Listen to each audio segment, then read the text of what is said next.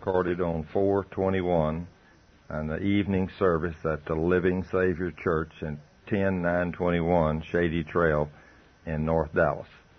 It's on Ephesians chapter 1 and 1 Corinthians chapter 12 about the mighty gifts of the Spirit.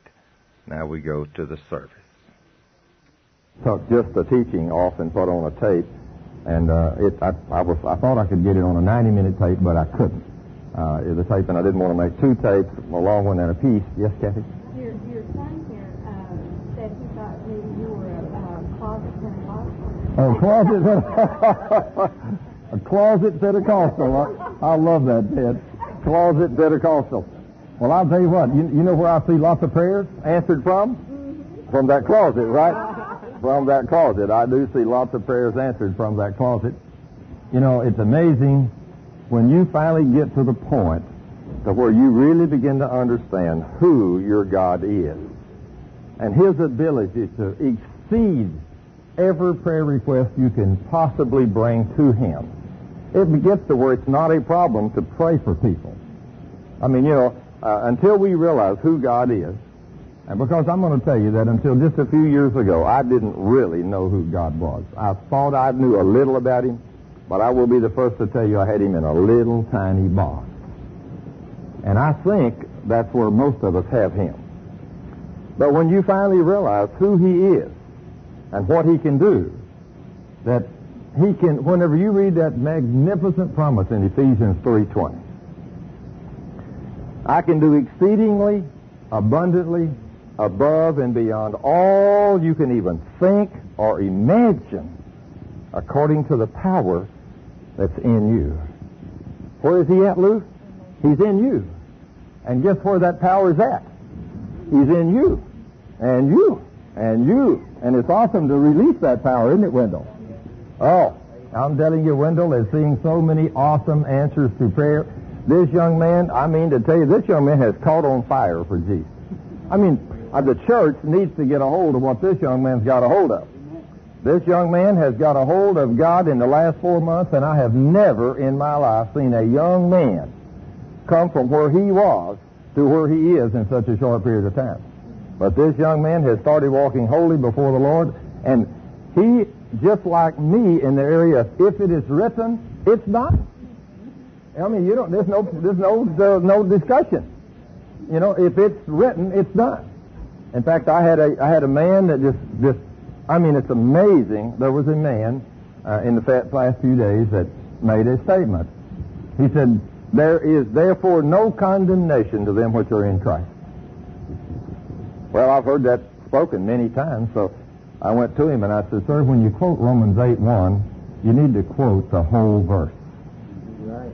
He said, "What do you mean?" I said, "Well, I hear too many people that quote just part of a verse." And I said, "The way I read the Word of God, what the statement you made is not true." And man, I'm telling you, this guy read me the riot act. I mean, he jumped on me like a duck on a June bug. And so I just tried my best to stay in love. And I said, well, all I'm going to do is I'm going to open my Bible where your eyes can fall on that verse. And I want you to read it with your own eyes, because I said, I think God meant exactly what He said, and I read the book literally.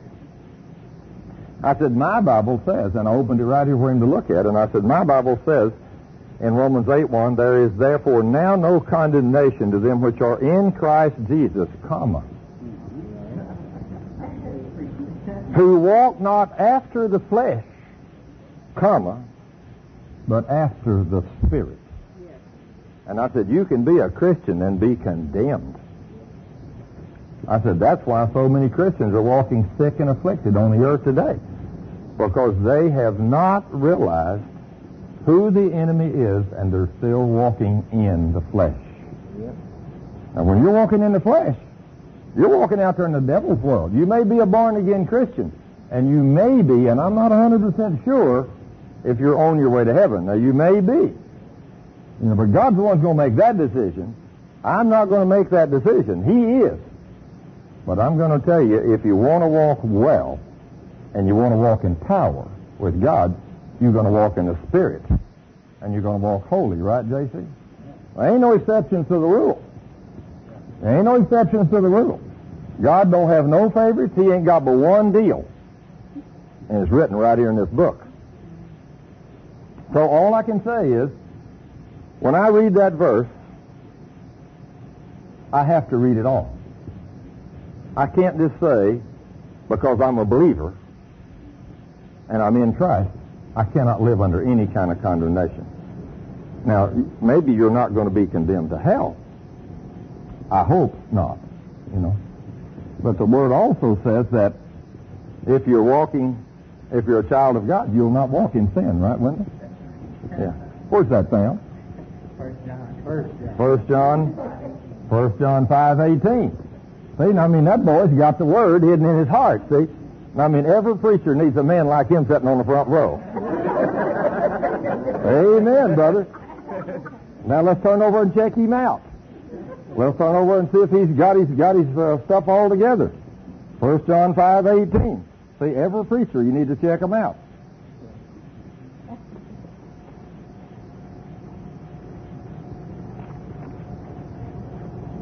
In fact, I'd like to just start in verse 15. There's some good stuff in 1 John 5.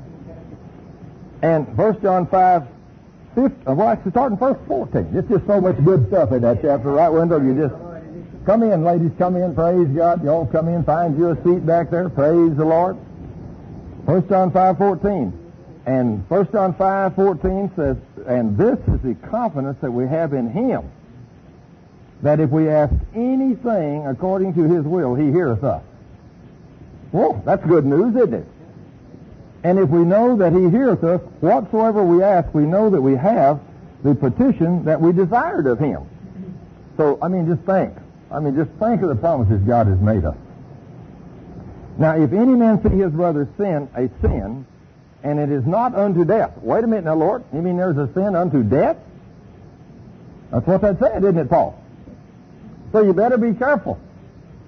There is a sin unto death. Now, that's kind of scary, isn't it, Perry?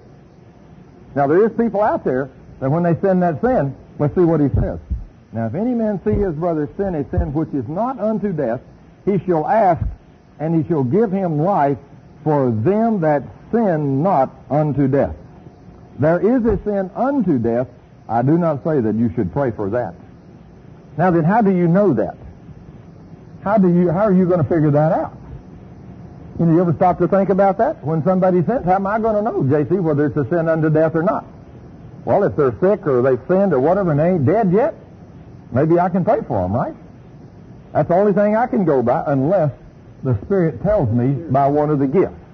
Now, if the Spirit tells you something to do, then you know. And I've had that happen to me. I have went to pray for people, and the Spirit would speak to me and say, don't pray for that person. But Lord, you told me to pray for the sick.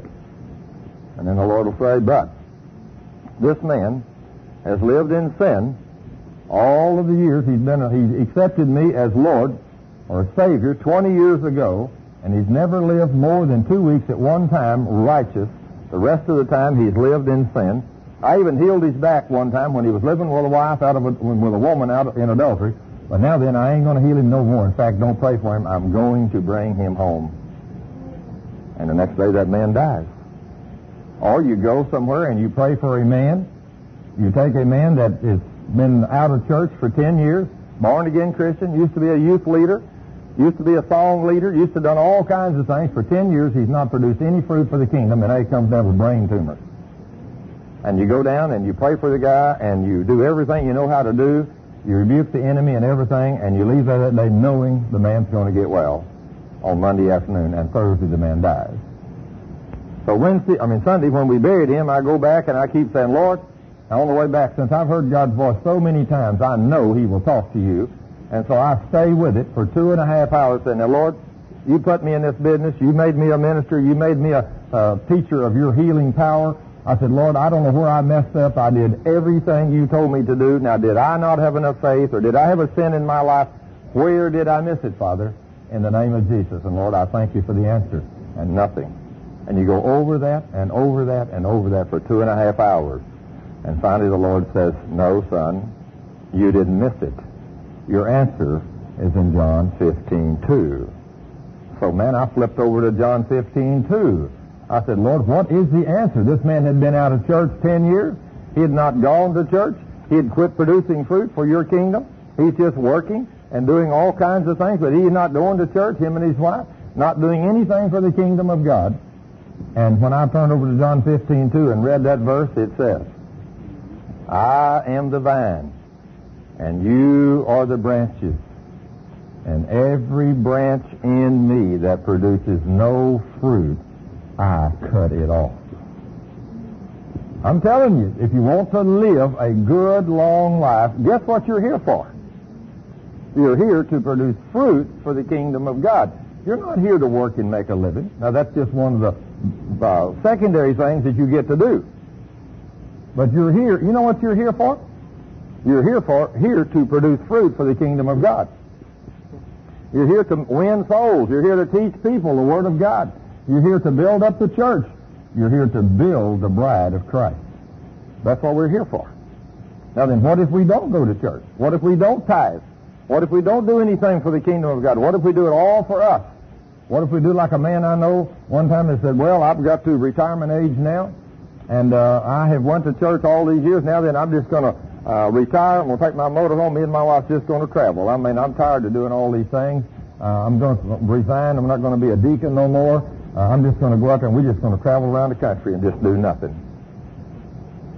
I'm going to tell you what. I mean, I'm going to tell you, I wouldn't give 2 cents for a man's life if he's going to travel around the country, if he ain't going to go around the country trying to win people to Jesus, and wherever he's at on Sunday, stop and be in some kind of church and be a witness and out there doing something, because that's not what God gives you retirement for. Somebody asked me the other day, says, when are you going to retire? I said, retire? I said, I went down last week and put a new set of tires on my pickup. That's the only kind of retire I'm going to do. Ain't no word. I mean, I think about this last week. It's never a night that I can possibly get in bed before 12 or 1 o'clock. In fact, knowing that Saturday, I had some things I had to do Saturday, but I didn't have to go teach a Bible study class over in Rowlett until 2 o'clock Saturday. So I knew I had to get all the tapes and as many things done as I could. I was up there just working my heart out, making radio shows and doing all kinds of things, and I turned over and looked at the clock, and you know what time it was? 3:45 Saturday morning. I didn't even know. I wasn't even tired. 3:45. I thought, well, gee whiz, I guess I better go down and take a quick shower and go to bed.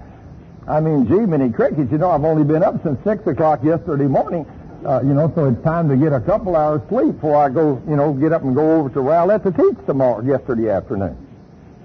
I mean, I don't know what it is. It's just an anointing there. I realize you do have to sleep.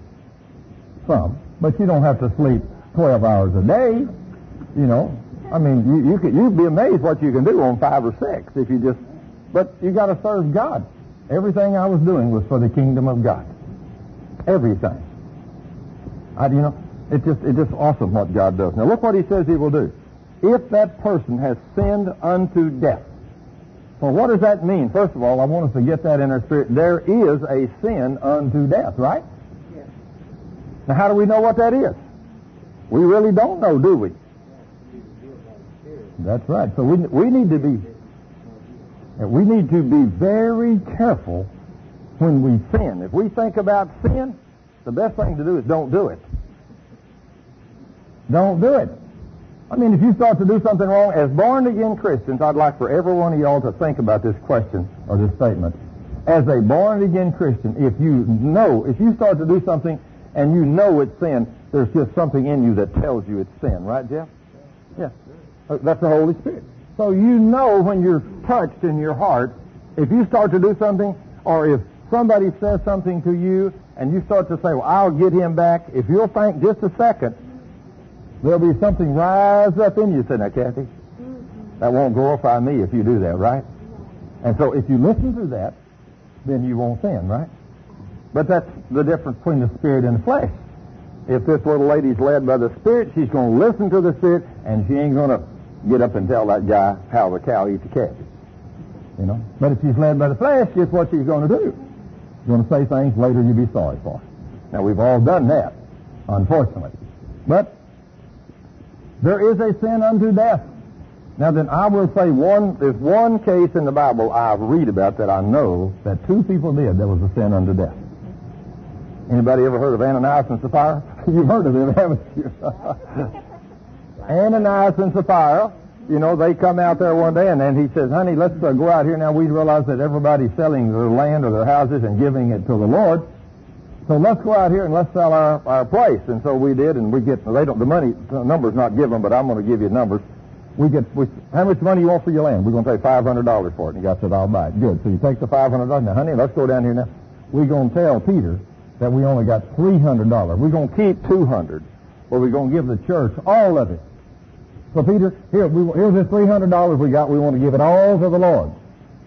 Now then, there was a word of knowledge from the Holy Spirit that came to Peter that said, Ananias, why did you lie to the Lord?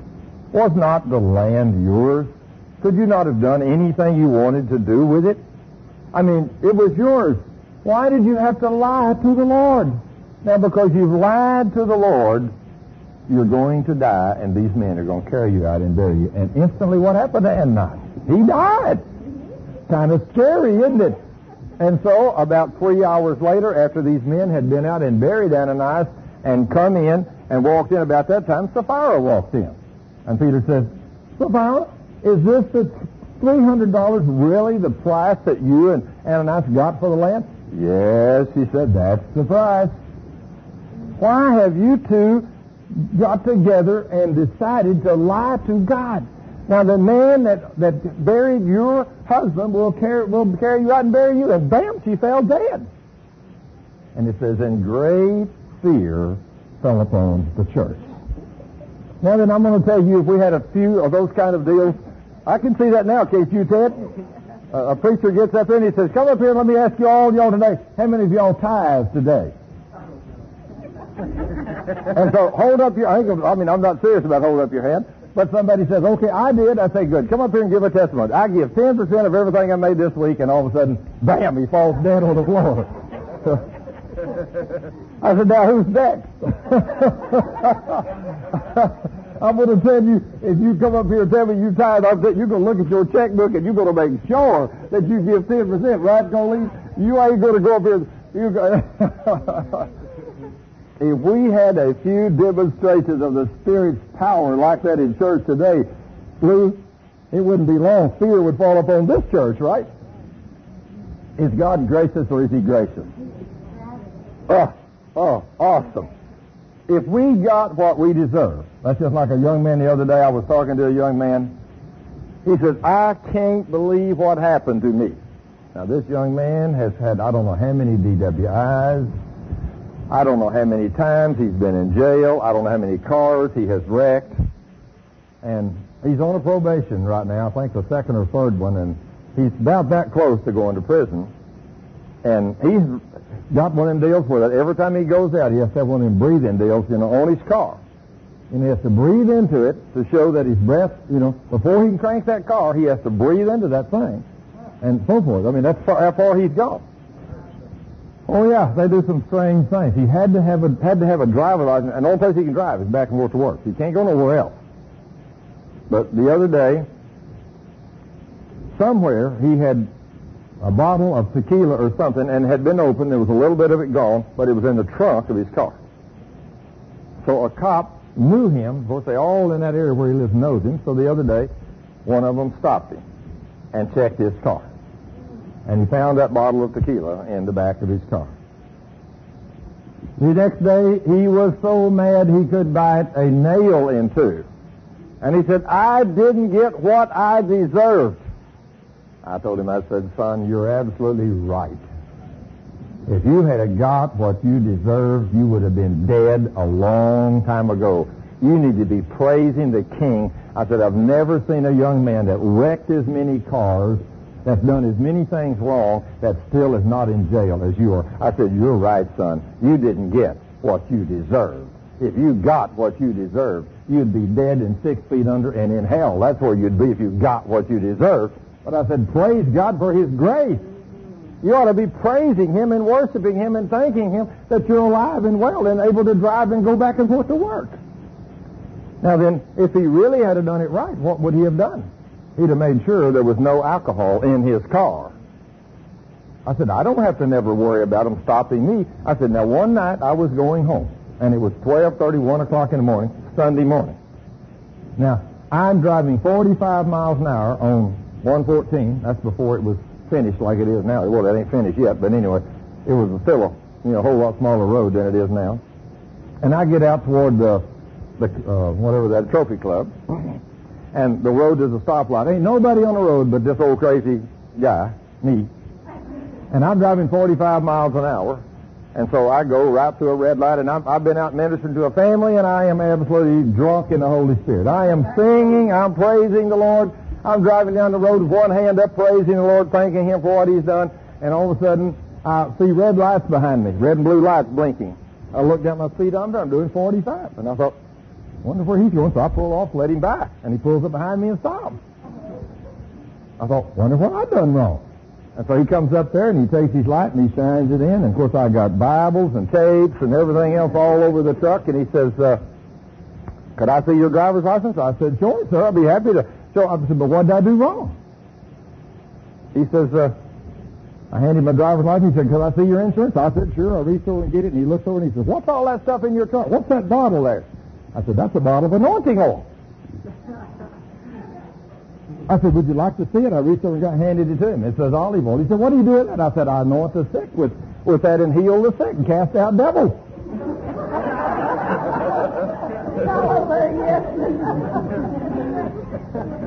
He said, you know what I really thought you were? I said, what? He said, I thought you was an old drunk going home driving 45 miles an hour on Sunday morning at 1 o'clock. I didn't know you was a spirit-filled preacher. So we sat there and talked for 30 minutes. And praised the Lord together, and then all of a sudden he got another call on his radio, and he said, I got to go, but he said, boys, I enjoyed this 30 minutes. I'm so glad I stopped you. See, you can turn anything into good, right, Paul? There, he didn't have a clue what he was fixing to get into. He thought I was an old drunk at 1 o'clock in the morning on Sunday morning going home. He didn't realize I was drunk. But I was drunk on the Holy Spirit, and I was having a great time. And that bottle, when he saw that bottle, when I reached and got that bottle, handed it to him, and it says anointing oil, he was blown away when I told him what I did with that bottle of oil. I said, I used that bottle of oil to anoint people and cast demons out and heal the sick. Isn't that awesome? Oh, he had a good time then. Praise God. Yeah, that's why we ought to be drunk, right? Yeah. Drunk on the Holy Spirit, not be drunk with wine, but drunk on the Holy Spirit. That's the praise the Lord. Okay, let's go back over here to the Scripture. Now then, look at verse 17. We're on 1 John 5. We're still in 1 John 5. Yeah, we're still there, same place. 1 John 5, all unrighteousness is sin, and there is a sin not unto death. And I am sure glad there's a sin not unto death. Because if every sin was unto death, guess how many of us would be here today? Yeah, Ted, you just like me, huh? You might have said once or twice in your life too, huh? There's a lot of room in here. A lot of it. Would be no picture up here either, I guarantee. Oh, goodness. All unrighteousness is sin, and there is a sin not unto death. We know that whosoever is born of God sinneth not. Now, whoa! Now that's pretty tough to follow. What did he say there? We know that whosoever is born of God sinneth not, but he that is begotten of God keepeth himself, and that wicked one toucheth him not. Is that awesome? Is that awesome? So if you do not sin, and you walk holy before the King, guess who cannot touch you? The devil. He cannot touch you. Is that what the Scripture said? Now, I'm going to tell you, after this last week, some of the ways I was, my feet were put to the fire, I'm going to tell you, I've tried to do this for a long time, but I'm not going to ever say anything I can't back up with. It is written. I get in enough trouble when I quote the Word of God to people. It's amazing how much trouble I get into when I quote the Word, especially to some preachers. It's amazing. After all, that's what my Bible says. Maybe you got a different one than me, but did yours read just like mine, Jeff? Okay, so if it reads just like mine, we know that whosoever is born of God sinneth not. What does that mean? I'm going to tell you. It means that you habitually sin not. I mean, you can't, nobody can walk through every day of their life and never commit a sin, can we, Sherry? I mean, there ain't no way that somewhere along the line, maybe you get to go several days, but all of a sudden the devil will stick his foot in there and something, or the flesh will come in there, and you will mess up. Well, I guess you do. I know I do. I try not to. But once in a while, between the flesh and the devil, boy, you have to be careful. But when you do mess up, what can you immediately do? Come to the Father in the name of Jesus and ask Him to restore you and forgive you for that sin, and He'll restore you to righteousness, right? Praise God for the blood. I'm telling you, if we didn't have the blood, there wouldn't be none of us here today. If every one of us, the first time we sinned and made a little mistake, Mr. Kaufman, me and you would have been dead a long time ago. You really would agree with that, would you? His wife said, yeah, that's right. I don't know if she's talking about him or her. But we're just kidding. We got to have a little fun as we go through, because we all know the truth to that. We've all been sinners. But now then, what he's trying to tell us, as born-again, Spirit-filled Christians, we should not habitually walk in sin. We should walk pure and clean before the Lord. Now then, when we know that, and if we do that great promise the Lord says that we know that whosoever is born of God sinneth not, but he that is begotten of God keepeth himself, and that wicked one, and who you think that wicked one is? The devil and his demons. Now then, if the devil comes upon somebody, and you are a born-again Christian, Spirit-filled, and you believe this book, you have the power to cast out demons out of people. Now then, you stop and think about it.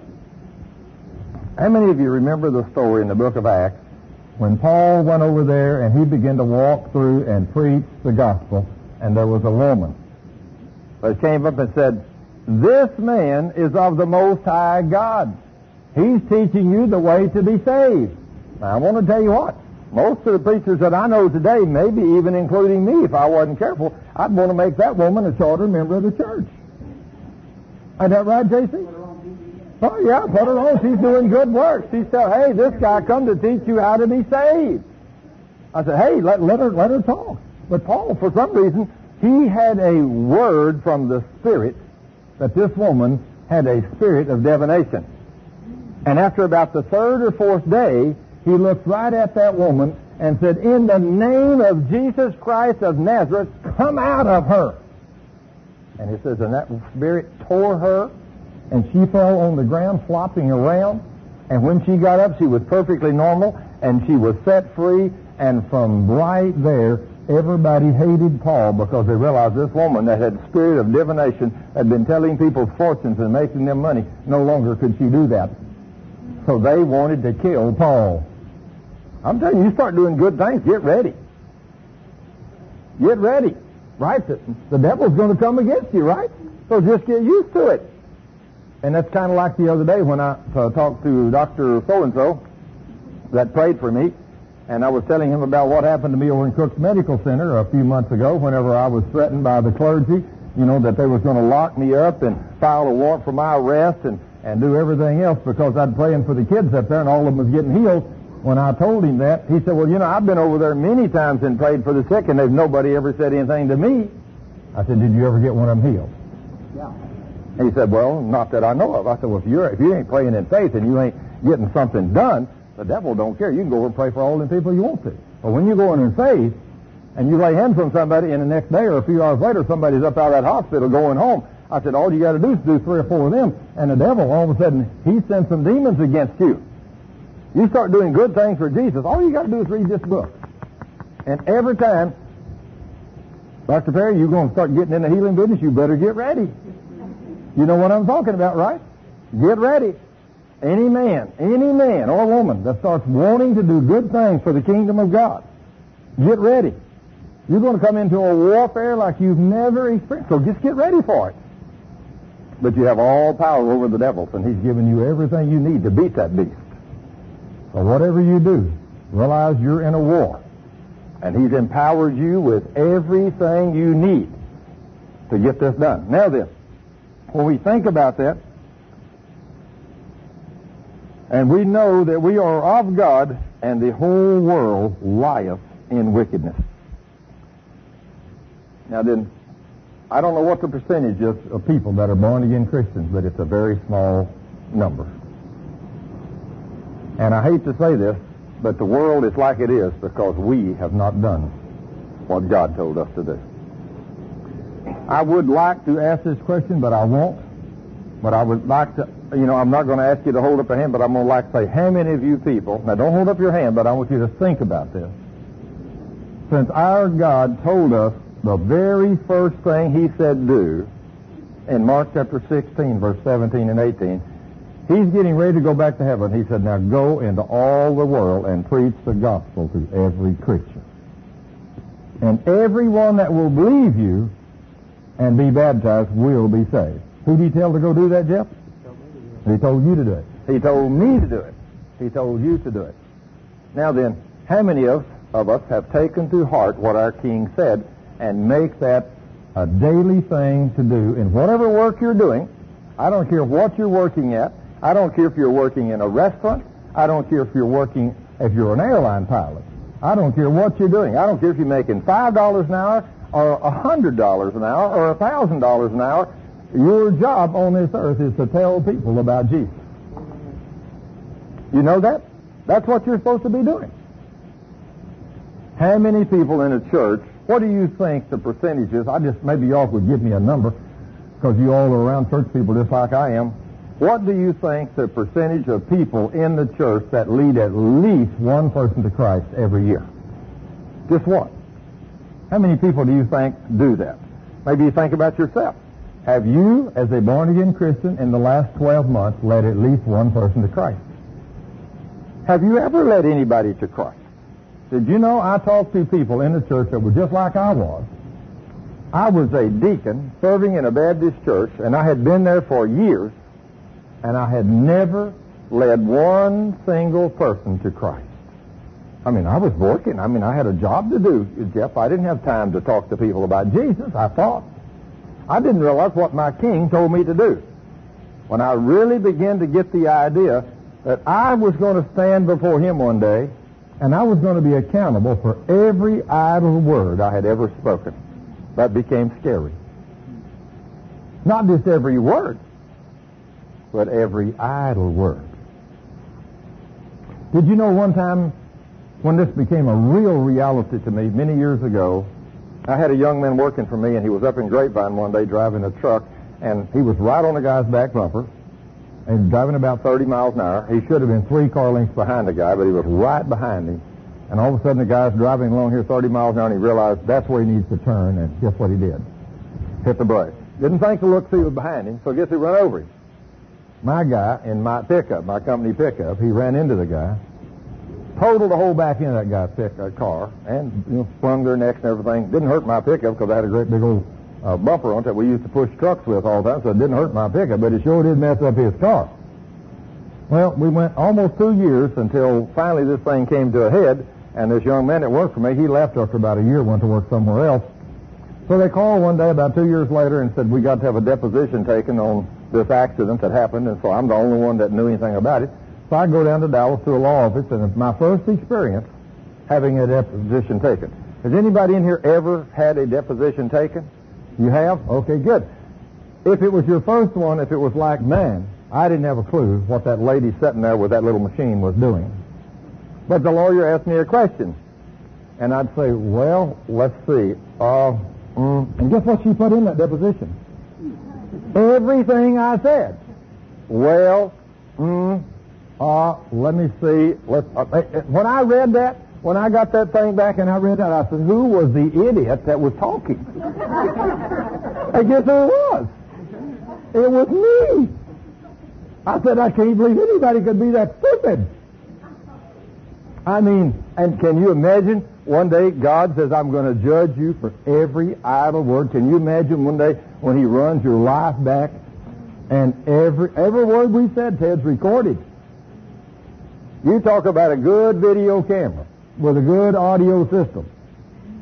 I mean, you can. I'm going to tell you that one of these days, when you and I get to heaven, there's going to be a room up there with a big set of file boxes, and it's going to have titles on them like the good things I did, the bad things I did, my thoughts of lust, and you're going to open that and look at that, and you're going to say, "Oh Lord, I want to burn this. I don't want nobody else to ever see this."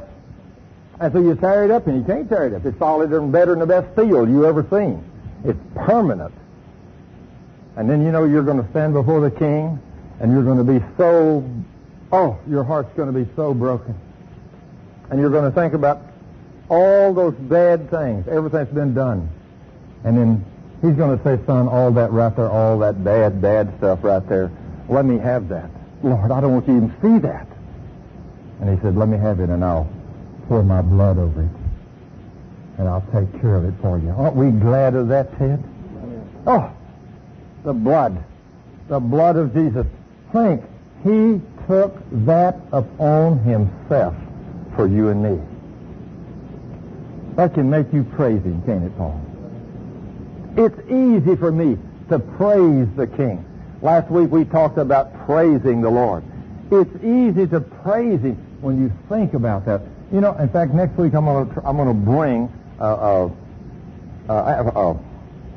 email that a guy sent me this last week, and it's all about just what I'm telling you. It was about 4 pages long, and it takes a little while to read it. Some of you may have already seen it, but I read through all of those things, and none of them bothered me. I read through all of those pages until I got to about page 3 or 4, where it said, "And He put His blood to cover all of my sins." And when I read that line, with 2 guys standing right beside me, I just burst into tears and couldn't talk. It so broke my heart to think that all the good things I've done, but yet I've done bad things. And my Savior came, and your Savior came to this earth 2,000 years ago to die on that cross, to pour out His blood, to be beaten beyond recognition so that you could not even tell He was a human being. There was a precious little lady one day come in. I'd led her to Christ. She was a little Catholic lady, and I'd led her to Jesus. She was married to a Baptist man, and of course he didn't go to church hardly at all. And he was a little bit abusive with his words and things. And one day this precious little lady, about 40 years old, she came to see me. She was so heartbroken. She was crying, and she was complaining about her husband and all these things, and woe is me, and all those things. And I finally listened to her a few minutes, and I said, "Honey, why don't you just raise your blouse up and in the back, and let me see your back?" She said, "What do you mean, raise my blouse up and let you see my back?" I said, "I want to see your scars." Well, she said, "Thurman, what do you mean?" I said, "Well, did he beat you with a cat of 9 tails?" Well, she said, "No, he didn't beat me with a cat of 9 tails." I said, "You mean you don't have one single red stripe on your back?" She said, "Well, no." I said, "Okay, then. Stop complaining." I said, "Jesus, they beat him with a cat of 9 tails and with pieces of steel and bone in it until they jerked meat out of him all over until his human body was totally unrecognizable as a human being. It was a bloody pulp, and He did that for you." He thought about that a few minutes, and I said, "Then if that's not enough, they took Him out there and nailed Him on that cross, run spikes as big as your hand through His hands and through His feet, and then they set Him up on that thing and dropped Him in a hole, and it hit the bottom, and when it did, it jerked His arms completely out of socket." And I said, and He sat there, and then He let every demon of hell come upon Himself, so that every sickness, every crippling disease, and everything came upon Him, and He bore your sickness, and He bore your sins, and He bore your disease, so you wouldn't have to bear that pain and sickness and disease. And I said, He did it all, and He didn't complain not one time. He didn't return one thing evil for evil, and He looked down and said, "Father, forgive them, for they know not what they do." She said, "Thurman, I'll never complain again," and she never has. She failed to put it in perspective. So we get a little something come against us. It's real easy to get angry, isn't it, Lou? Whenever you stop and think how it could be. How many of you, and I know the answer to this, how many of you have ever been hit one time with a bullwhip across your back? None of you, right? None of you. And praise God. Aren't we glad? Can you imagine? I know you can't, because I can't.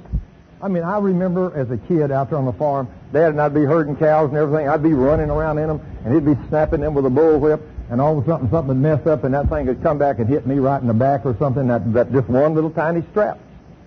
Ow, wow, Dad, you hit me right in the back. Well, he was sorry. He didn't mean to do that. He was meaning to hit that bull. But, you know, if you're out there, you get hit. You know, just one little tiny thing.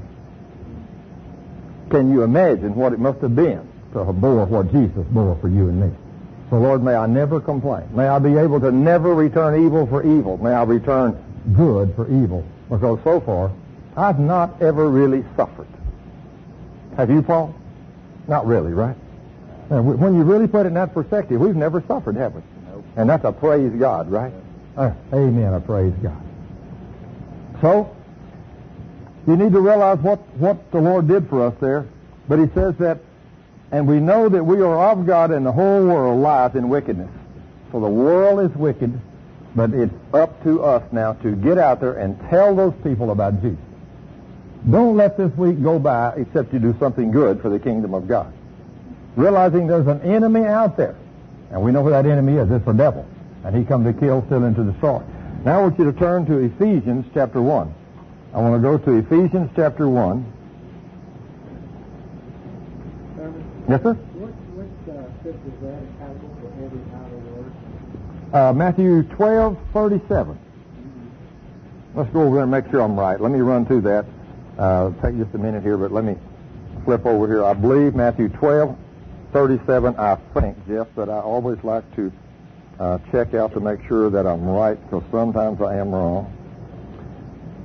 For by thy words thou shalt be justified, and by thy words thou shalt be condemned. There is another one somewhere else that says idle words, too. Oh, it is? Okay. Oh, okay. But I say unto you that every idle word, there it is.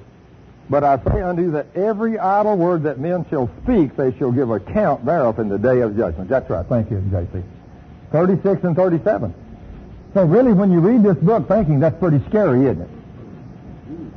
Pretty scary. I mean, I hate to think about, just like the other day, there was a man come into my office, and of course, we got the best high-tech security system in our plant that, in fact, they've even sent people from corporate headquarters out to look at this thing that we designed. They wonder how I do the things I do. I tell them because we serve the A-team. And when they say, what do you mean the A-team? I said, well, my leader is the A-team. Oh, you say you're general manager? I said, no. Not my general manager, my Jesus. He's my A-team leader. That's where my wisdom comes from. Not from him. I work for Jesus. And so that's how I get all the wisdom and everything. That's how I build and design all the things I do. They come out and looked at it, and after corporate come out and looked at this system, the security system, they sent some experts out to look at it, and I spent an hour and 45 minutes in the office the other day with those men, showing them and telling them what all we had done, because now they're interested in doing this for all of our core kitchens all over the United States. Because I've got the best system going. We've caught more people.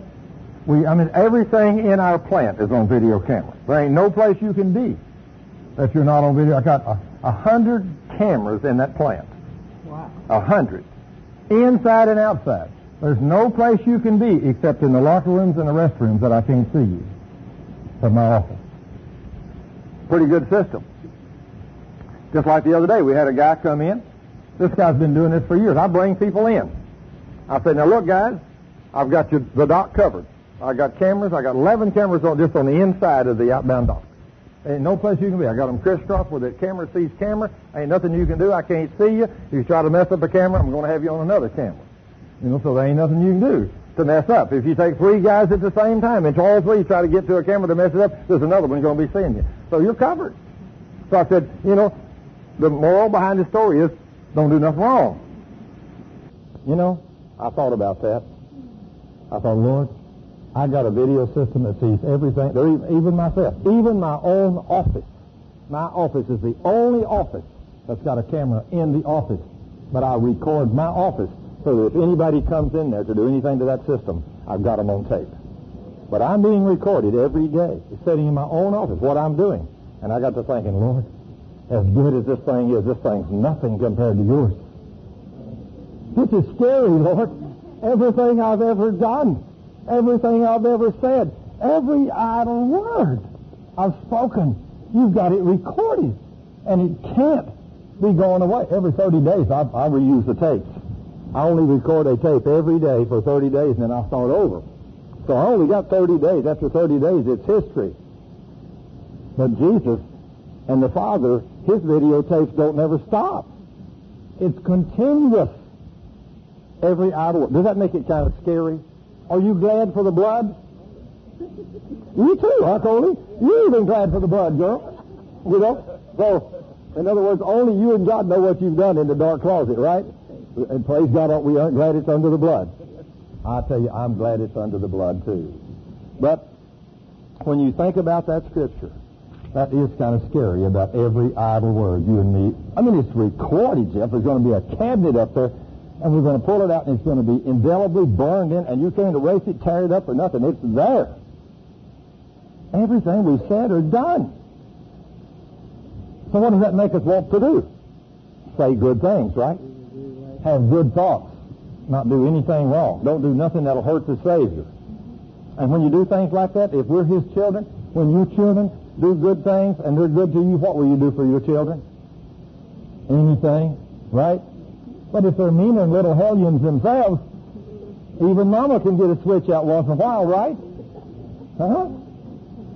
So, I mean, as long as your kids are good, I mean, I know Paul and I, we all raise kids together. When your kids are good, you don't beat up on your kids when they're good, do you? Of course not. And usually you don't beat up on them until they've pushed you over the limit. Good.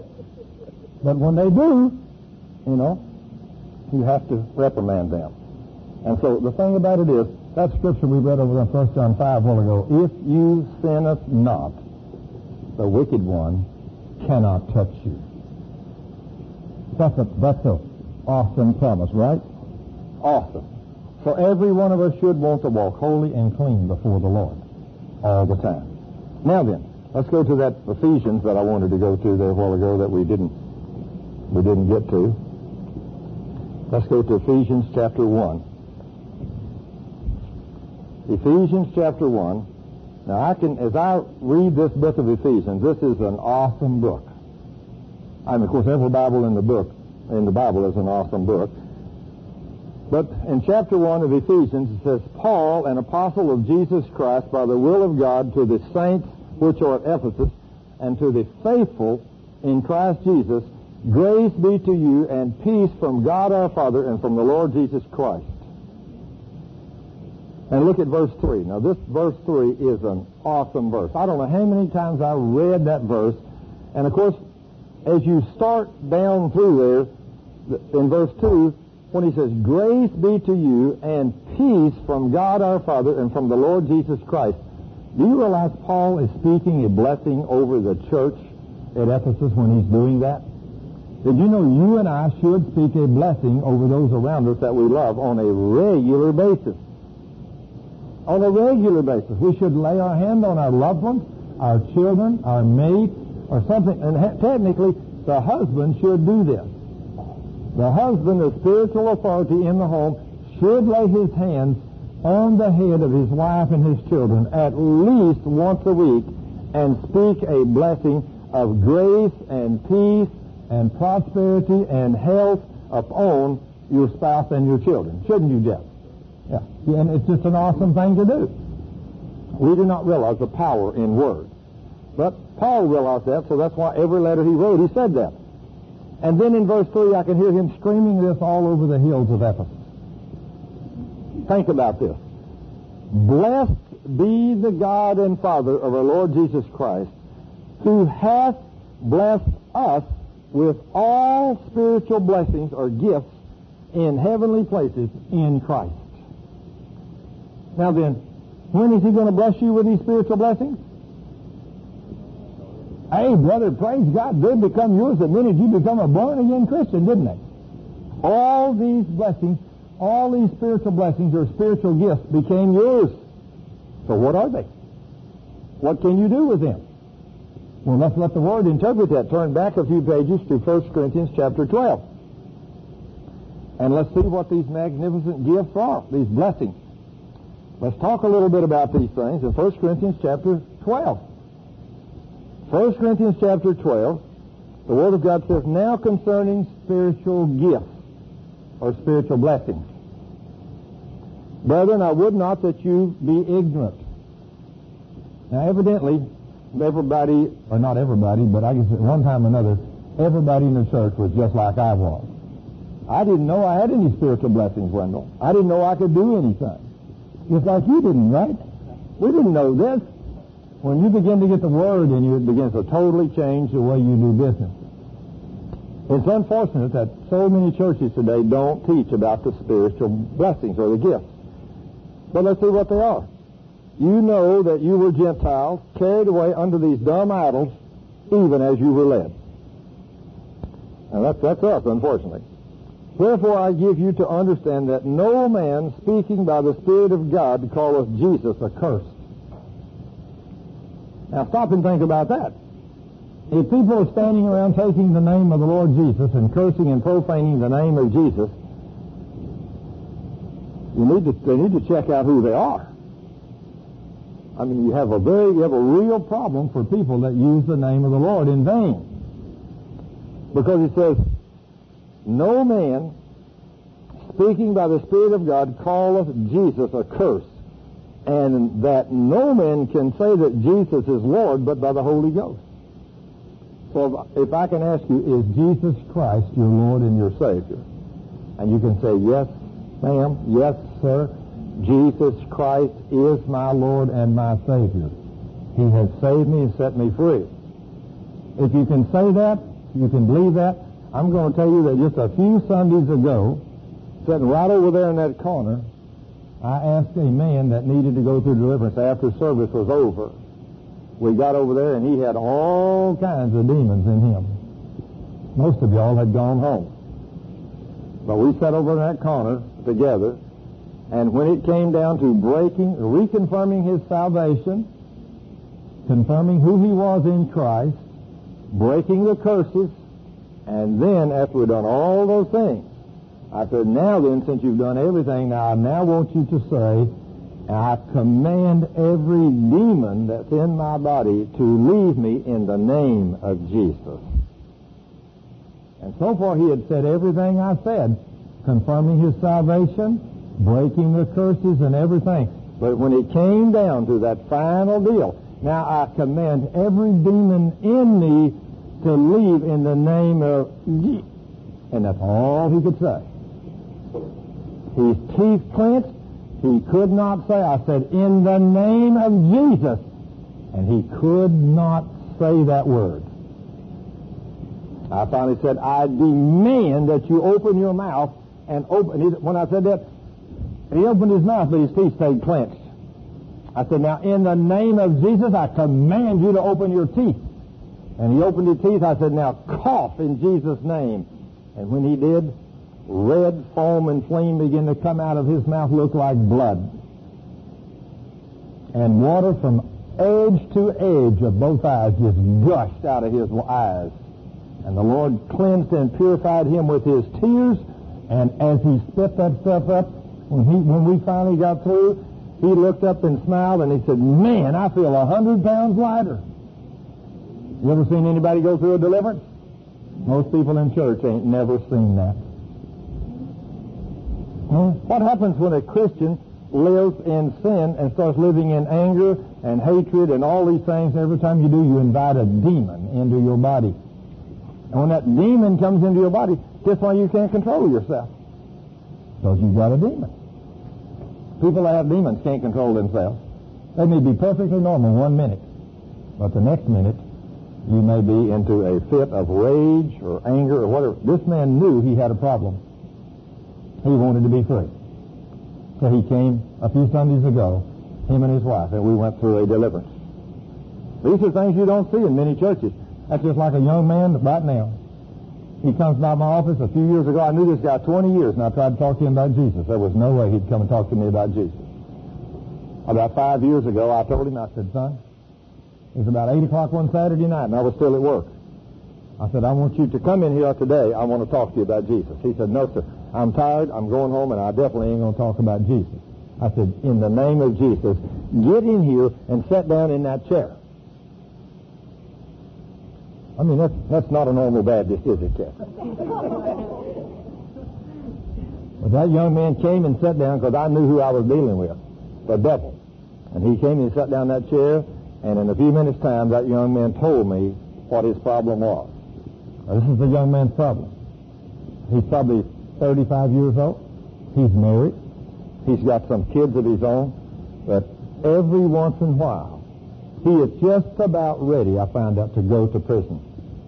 For the simple fact that every once in a while he'll see a 12 or a 14-year-old girl somewhere, and he'll get her off somewhere, and he will rape that girl. He says, I hate myself. I don't know why I do these things. He said, I've got my own daughter, and I couldn't stand to think about somebody doing that. But he said, Thurman, I can't control myself. Guess what he's got? A demon. That's exactly right. I said, now, son, I want you to confess. First of all, I want to acknowledge Jesus Christ as your Lord and Savior. And he did. I said, now then, I want you to rebuke that spirit with me after we break the curse that's been over you, and I am going to command them demons of hell to come out of you and go to the pit. And I said, now then, for you here in this office, I don't want no manifestation. Satan, I will not allow you to manifest in this man, because I don't want a bunch of screaming and kicking and going on. It might create a problem with people walking by the halls, and I ain't going to put up with it. After we went through everything and got everything done and all the sins confessed and the curse is broken, I said, now, Satan, you have no legal right to this man, so you demons of lust and demons of anger and rage, I command you to come out of this man, go to the pit of hell, and stay there, and don't you ever come back in Jesus' name. That man's life totally changed. Totally changed. He has passed all the tests. He's had no more problems. He walked into my office the other day and said, Thurman, you got any more of your CDs for me? He can't listen to it, but he'd like to get one, so I'll make them for him. And I said, how's things going, brother? He said, all I got to say to you, Thurman, don't you ever slack off. Keep on doing what you're doing. He said, my life is totally changed. He said, if I hadn't run into you, I know I'd be in prison today. Now, who's our problem? Who is it, Kathy? The devil. Of course it's a devil.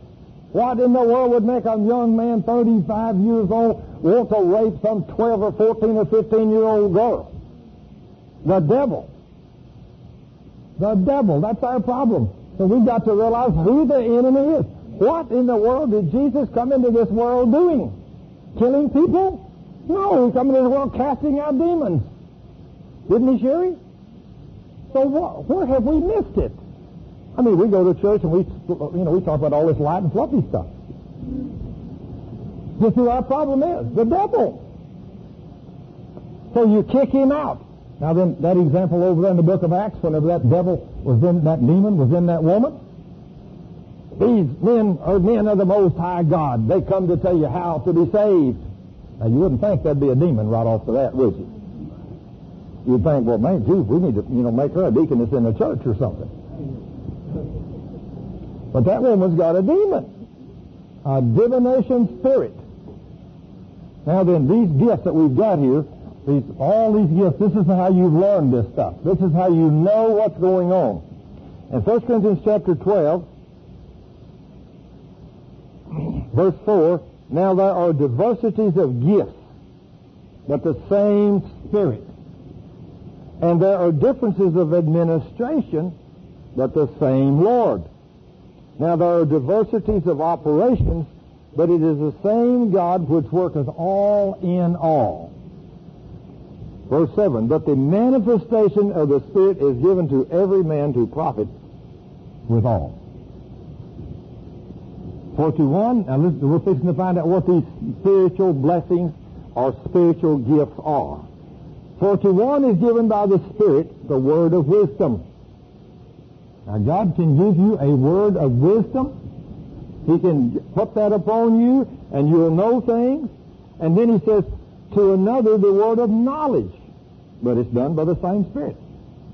How many of you in this room, I'd just like to ask you a question. How many of you have ever had the Lord give you a word of knowledge? Praise God. Okay, some of you have. Now let me give you an example of what a word of knowledge is. I've had many of them. I've tried my best to stay tuned into the Spirit. One morning I'm sitting there in church, on the front row, listening to the pastor preach in a Baptist church. And all of a sudden, I get a word of knowledge. One word. Martha. That's all he said. Martha. I said, Lord, I don't know anybody by the name of Martha. So I try to think, who is Martha? Now, how many of you know God's a faith God and He don't give you much information? He expects you to do something with what He does give you? So I'm trying to figure out what to do with this word. One word of knowledge, Martha. So I sat there about 5 minutes, and I can't think of nobody by the name of Martha. So I'm back to listen to the preacher again. And all of a sudden, the Lord says, Martha. I said, Lord, like I told you, Lord, I'm going to have more information. I don't know anybody by the name of Martha. And so we go through this in a few more minutes, and I'm totally, the Lord, I guess He don't know. He's messing up this sermon. I ain't hearing nothing this guy's saying. But He's still the king of the church, right? He can do what He wants to do. He knows what He wants to do. Third time it happened. 3 times He spoke, Martha. I finally told Him that third time. I said, Lord, I got to have more information. I'm almost talking out loud on the front row by this time. Lord, I just don't know who Martha is. And about that time, the preacher said, oh, by the way, before we close the service today, I want y'all to pray for my sister. She's losing her kidneys, and her name is Martha Scott. Now then, what am I supposed to do as a man of God, filled with the Holy Spirit, and know this word? What am I supposed to do? What would you do? Well, I'll tell you what I did. As soon as the church service was over, I went to him at the end of the service and said, Brother, the Lord spoke your sister's name to me 3 times. He gave me a word of knowledge 3 times. So what you're to do is to have your sister do what James 5:14, 15, and 16 says, have her call the elders of the church to pray over her and anoint her with oil, and the prayer of faith will heal your sister. And you know what he told me? I'm going out there this week. I'll tell her. He said, I saw that done. He's a 32-year-old master's degree graduate from the seminary, and his daddy's a Baptist preacher. And he said, I saw one person, a woman with breast cancer, anointed with oil one time in one church, and the Lord healed that woman, so I know that's scripture. Now, can you imagine a man with a master's degree, graduate from the seminary, daddy's a preacher, and he's a preacher, and he don't preach that verse. He don't believe in it. And so he goes out to see his sister that week. The next Sunday he comes back. I said, well, what did Martha say? He said, I didn't tell her. What do you mean you didn't tell her? He said, something in my spirit told me not to tell her. Guess who that was? Sure, the devil. I said, son, you listen to the devil. He said, Thurman, I don't listen to the devil. I said, son, you did this time. I said, when the Holy Spirit speaks to me that strong and tells me that, and you didn't do what God says, you listen to the devil. And I told that to another Baptist preacher here a while back, and he said, do you think you're the only one that ever hears from God? I said, I don't know. When's the last time you heard from him? I said, I'm going to tell you the rest of the story. I said, that young man refused to do what God said, and his sister lost her kidney. And so there she was on a machine and everything else for months, waiting for a kidney. They couldn't find one, and finally, her 61-year-old daddy was the only one they could find that had a kidney that would fit, and they didn't want to take it out of him because he was so much older, but they did, and put it in her. And I said, about 3 months into that, and that kidney failed, and that woman is down in the hospital in Dallas in critical condition in ICU. And I said, that night I was sitting in the church service way back on the back beside my wife, and when the service was over, the Lord drugged me out. I mean, the minute we stood up, He just pulled me out in the aisle, and I walked all the way down there, and I said, Lord, what am I going down here for? And I got down and laid my hand on that pastor's shoulder just like that, and when I did, this is what the Lord said to me.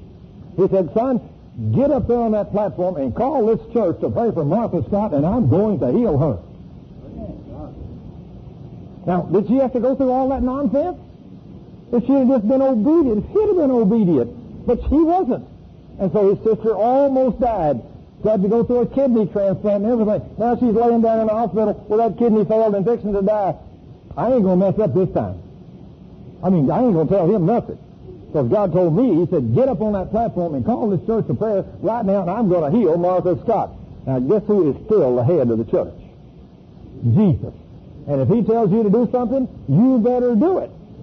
You better do it. So I jumped up there and told everybody what the Lord said, and I told them this, we're going to have a prayer meeting right now. We're going to pray for Martha Scott. We did. Had about 15-minute prayer meeting, and then we went off down there to that hospital in Dallas, walked into that room where that girl's in ICU in critical condition, a half a dozen of us men. That nurse wouldn't let the two of us in that room. We went in there because I told her we come to get her healed. Jesus was going to heal her. Walked into that room, anointed her with oil, prayed the prayer of faith over her, went out of that room into a room beside with her daddy, Baptist preacher, a brother Baptist preacher. We all worshiped, praised, and prayed for another half hour, get in the van, drive an hour home, praising the Lord. Monday evening, I called Martin. I said, Martin, how's Martha? He said, oh, Thurman. He said, the doctors don't understand. Her count's changing so fast. I said, you mean she ain't out of the hospital yet? He said, not yet, but at this rate, it ain't going to be long. Well, I didn't call back no more. Guess what happened Wednesday night when I walked into the service? There sat Martha. Totally healed. Martha has never had any more problem with her kidneys all these years. That's been 7, 8, 9 years ago. What is a word of knowledge? Who is it that gives me that word? The Holy Spirit. Now, when God speaks to you and tells you to do something, even if you're in a church that don't believe in these things, you've got to go back to the Word. The Word. What does the Word say? He'll give you a word of wisdom. He'll give you a word of knowledge. Now, these, Paul, I can just hear Paul standing on those hills of Ephesus screaming this to these people.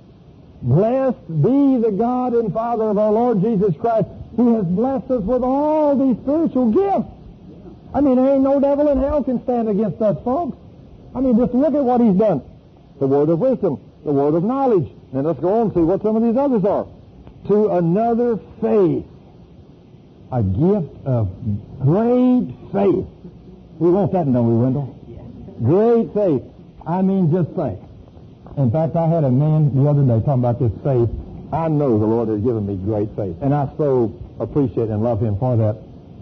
But when Brother Ben preached the message for the funeral for my wife and daughter, he made a statement from the pulpit that day. He said, Thurman is the man of greatest faith I have ever met, bar none. I mean, he says, I'm very uncomfortable around this man.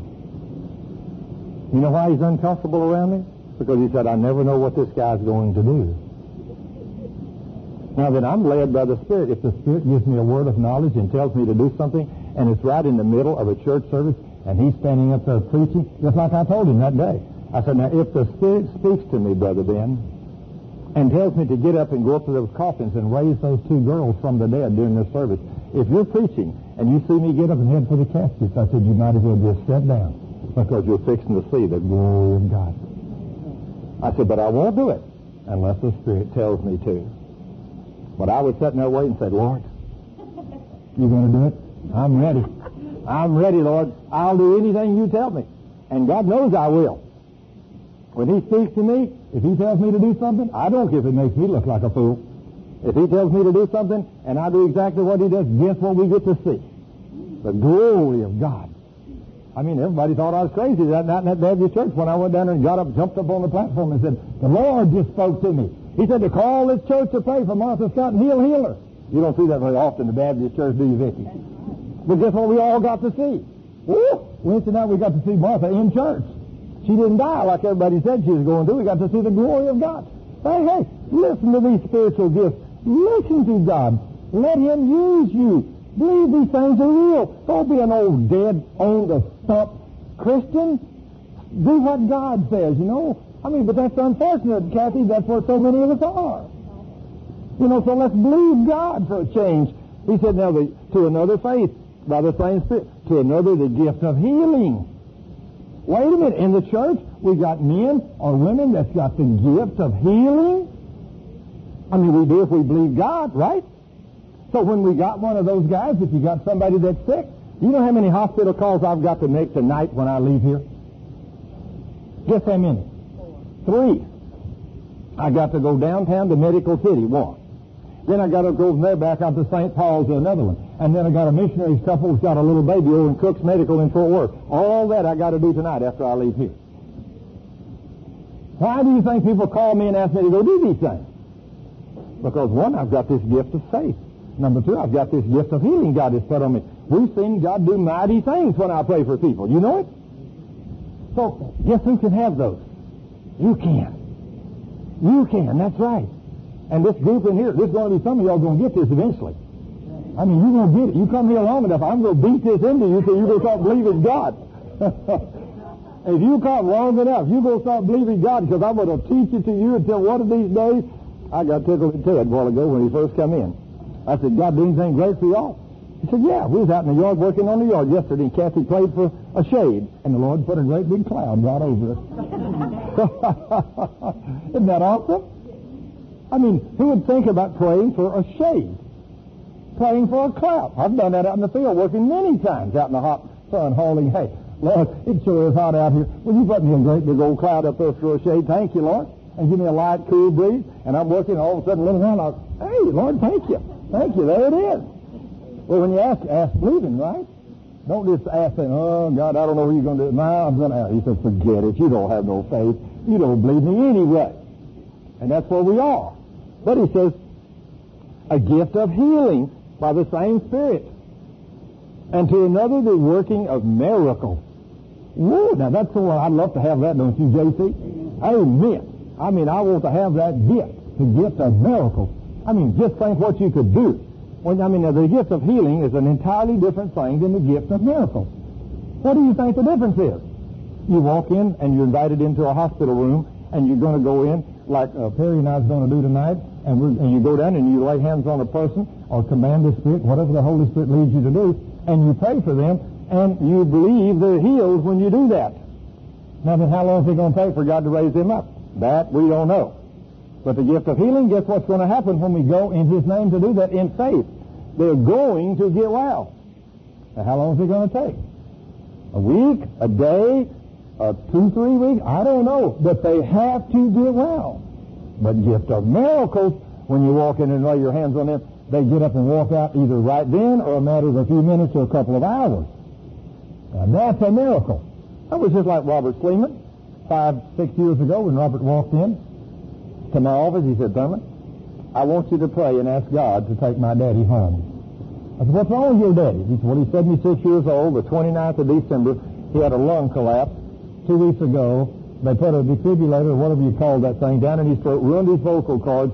This morning at 3 o'clock, they called all the family in and said, we'll just go ahead and take him off life support.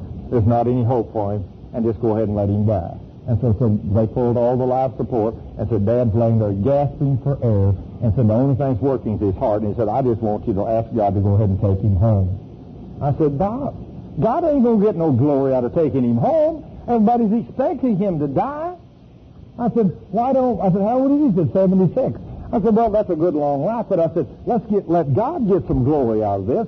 Why don't we take Matthew 18:19, the prayer of agreement, when the Father said, anything you ask in the name of Jesus, it will be done for us. So why don't I just ask the Heavenly Father in the name of Jesus to raise Mr. Sleeman up and give him 3 or 4 more good years and do such a miracle healing that everybody will know that God did it, and then after about 3 or 4 years, he'll be nearly 80, just when the Lord's ready, just take him home with no pain or suffering.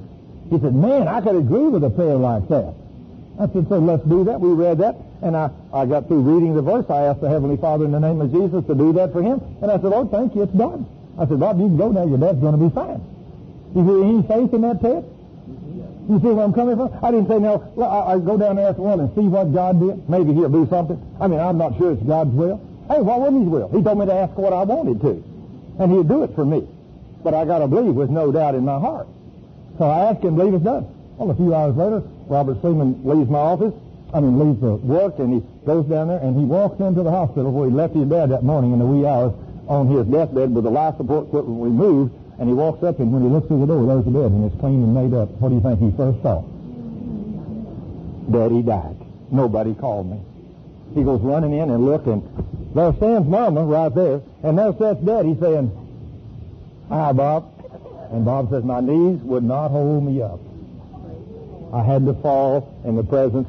They kept Mr. Sleeman 2 more weeks in that hospital because they couldn't believe that he was well.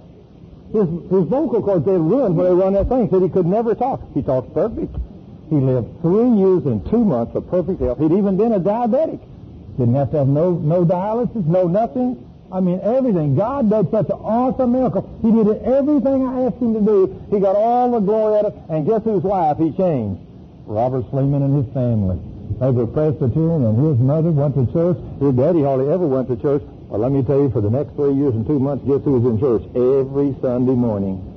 His daddy, his mother, and Robert become a completely different manager in our place. God became very real to Robert Sleeman that day. What is it about this book that we don't believe? If the Lord tells us He gives us all these mighty gifts, and then He gives us all these promises, He said, Sherry, if I were to tell you, honey, anything you ask me to do, I'll do it for you. Anything. Just ask me. What would that mean to you? It would be wonderful, wouldn't it? But guess who made you and me that promise? The Father did. Do we not believe that?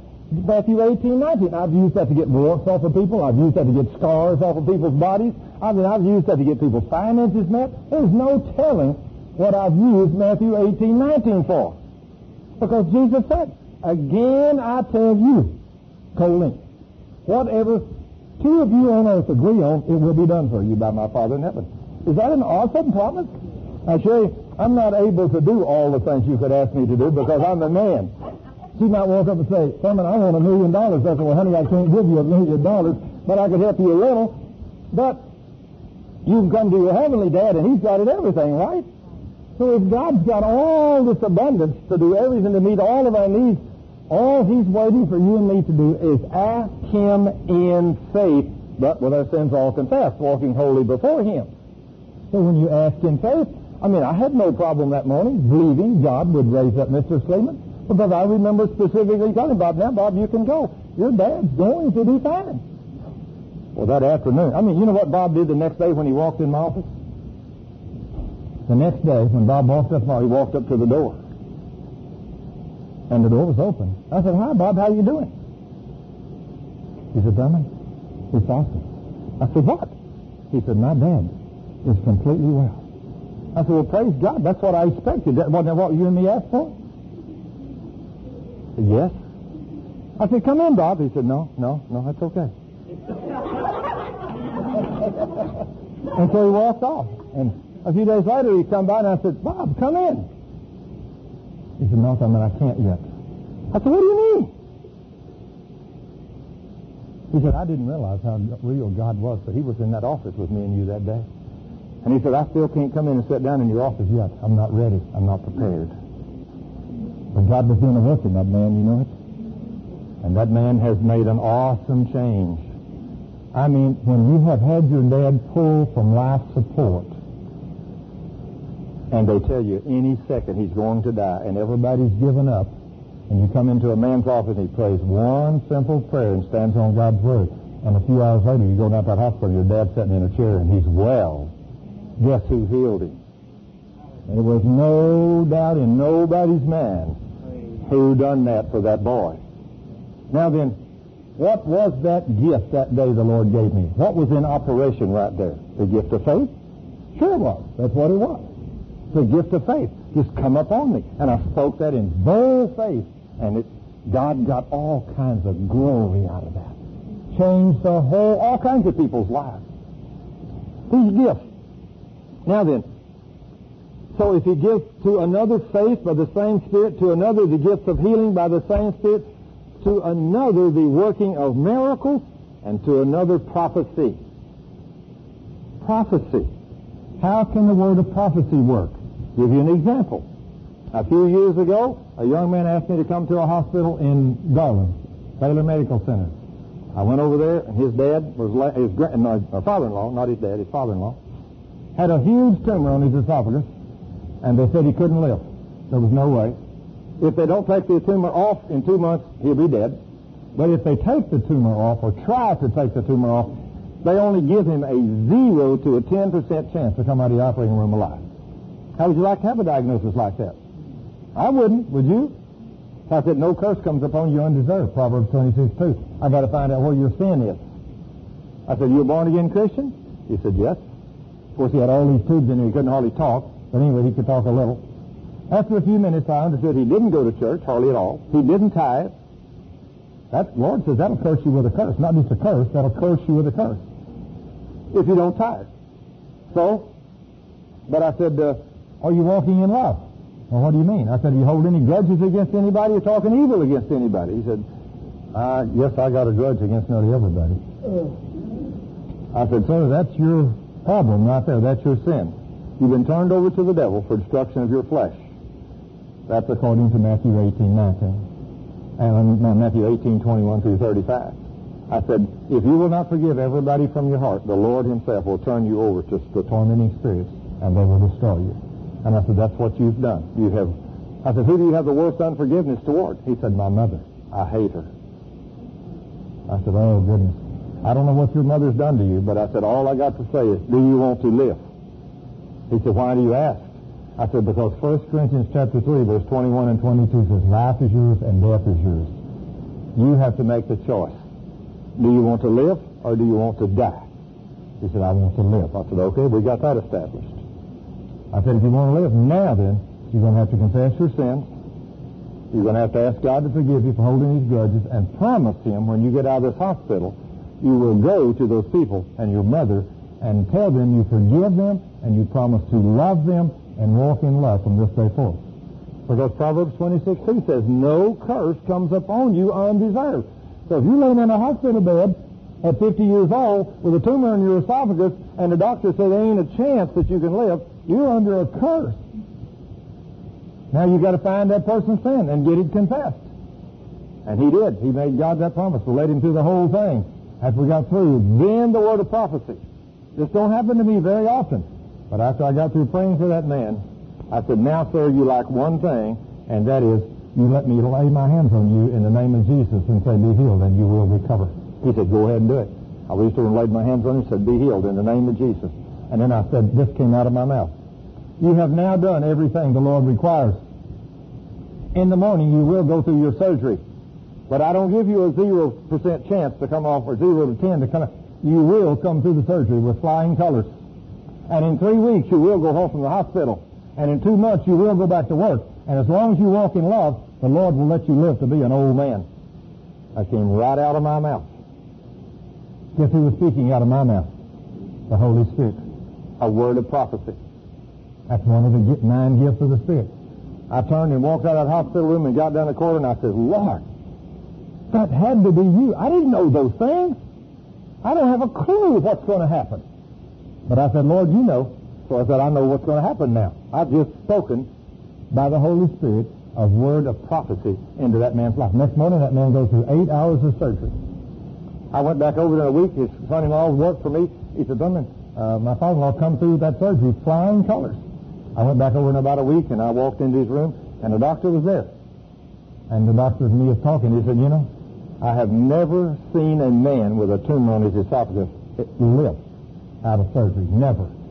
He said, we've never had one in this hospital for sure. He said, it's like our hands were divinely guided on this one because everything went perfect. And I thought to myself, brother, you don't know how close you are to reality. That man went through that surgery. He lived. 3 weeks later, he was out of the hospital. 2 months later, he was back at work. And first thing he did when he got out of the hospital was able to drive. Guess where he went? To Amarillo to see his mother. And he got right with his mother. And a year later was the last contact I had with that man. A year later, I called him one day. I said, brother, how you doing? He said, praising God. I said, did you learn anything? He said, yes. I said, you going to walk in love? He said, I guarantee I'll never hold a grudge against anybody else as long as I live. That's a pretty significant way to get your attention, to be laying on your deathbed with the finest doctors over there telling you, sir, if we don't take this thing off of your esophagus, you've got 2 months. And if we take it off, you only got a 0 to a 10% chance to live. Would that get your attention, Terry? Yeah, that gets your attention. Now, why was he there?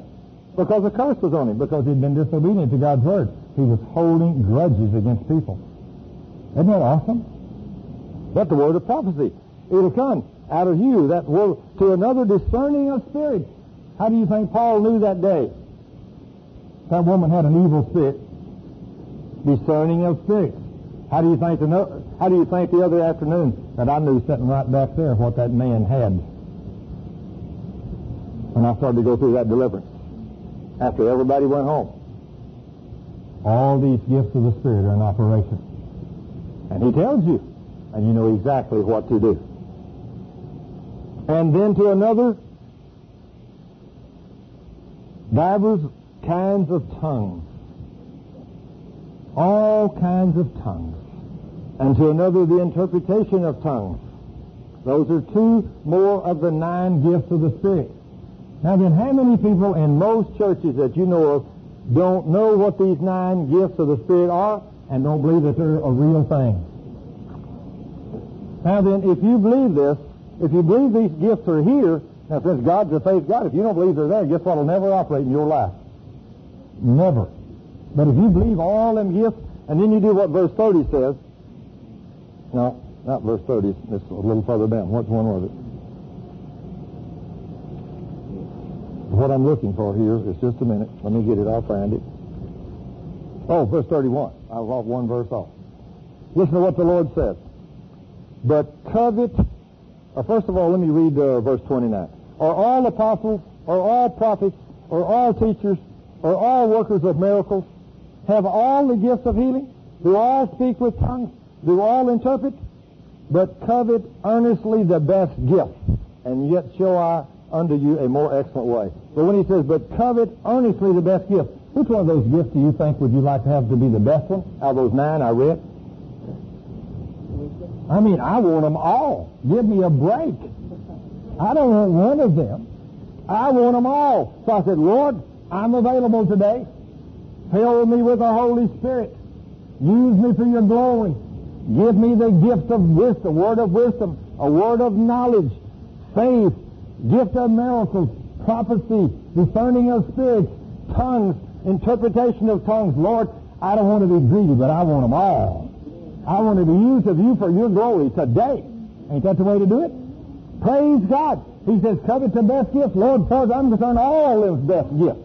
Just fill me with your Holy Spirit and use me for your glory. Lord, I am sick and tired of being a sick and tired normal Christian. I want to see the God that I serve that's a miracle-working God. I want to see miracles happen when I pray for people. I want to be able to know what's wrong with this brother. I want a word of wisdom. I want you to speak to me and tell me so I'll know in that man's heart what's wrong with him. I want to know those things. When I walk into that hospital room, I want the Holy Spirit to speak to me and say, now, if you want to get that man healed, you're going to have to get unforgiveness out of his heart. I want to know what's going on. Because I don't want to walk in there with nothing. If I walk in there with no gifts of the Spirit, just me, guess how many people I'm going to get healed? None. But I walk in there in the power of the Spirit, coveting all of these gifts, saying, Lord, I know these things are available. I've read in your word where these things work. Lord, I covet them, I want them, and I want to be used of you for your glory. Lord, I'm available. If you make yourself available to God, guess what he's going to start sending to you? He's going to start sending people for you to minister to. And I'm telling you, there's not anything any more fun than serving the King of the universe and praying, just like little Wendell has, and seeing God do all these things. I mean, one of these days before too long, I'm going to sit down with this boy on a camera. I'm going to sit down him. I'm going to put him on a camera and on tape. I'm just going to get him somewhere in my home or something on a Saturday afternoon when I don't have to do, and I'm going to just let this kid tell me every miracle he can think of has happened to him just so far. This young boy's had more miracles and healing and deliverance already in the last 3 months than most Christians and preachers I've known that's been in the ministry 50 years. It's awesome what God has done through his life. Now then, if God is no respecter of persons, and the only thing he did was confess his sins and start walking holy before the Lord, and then day and night hiding that word in his heart. When he started doing that, the Lord started using him. If he'll do that for him, and he's just a young 21-year-old boy, guess what he'll do for you if you'll do the same thing? Now then, here it comes down to it. Do you want to be used for the glory of God, or are you too busy to serve the King? So he don't come to you and make you do this.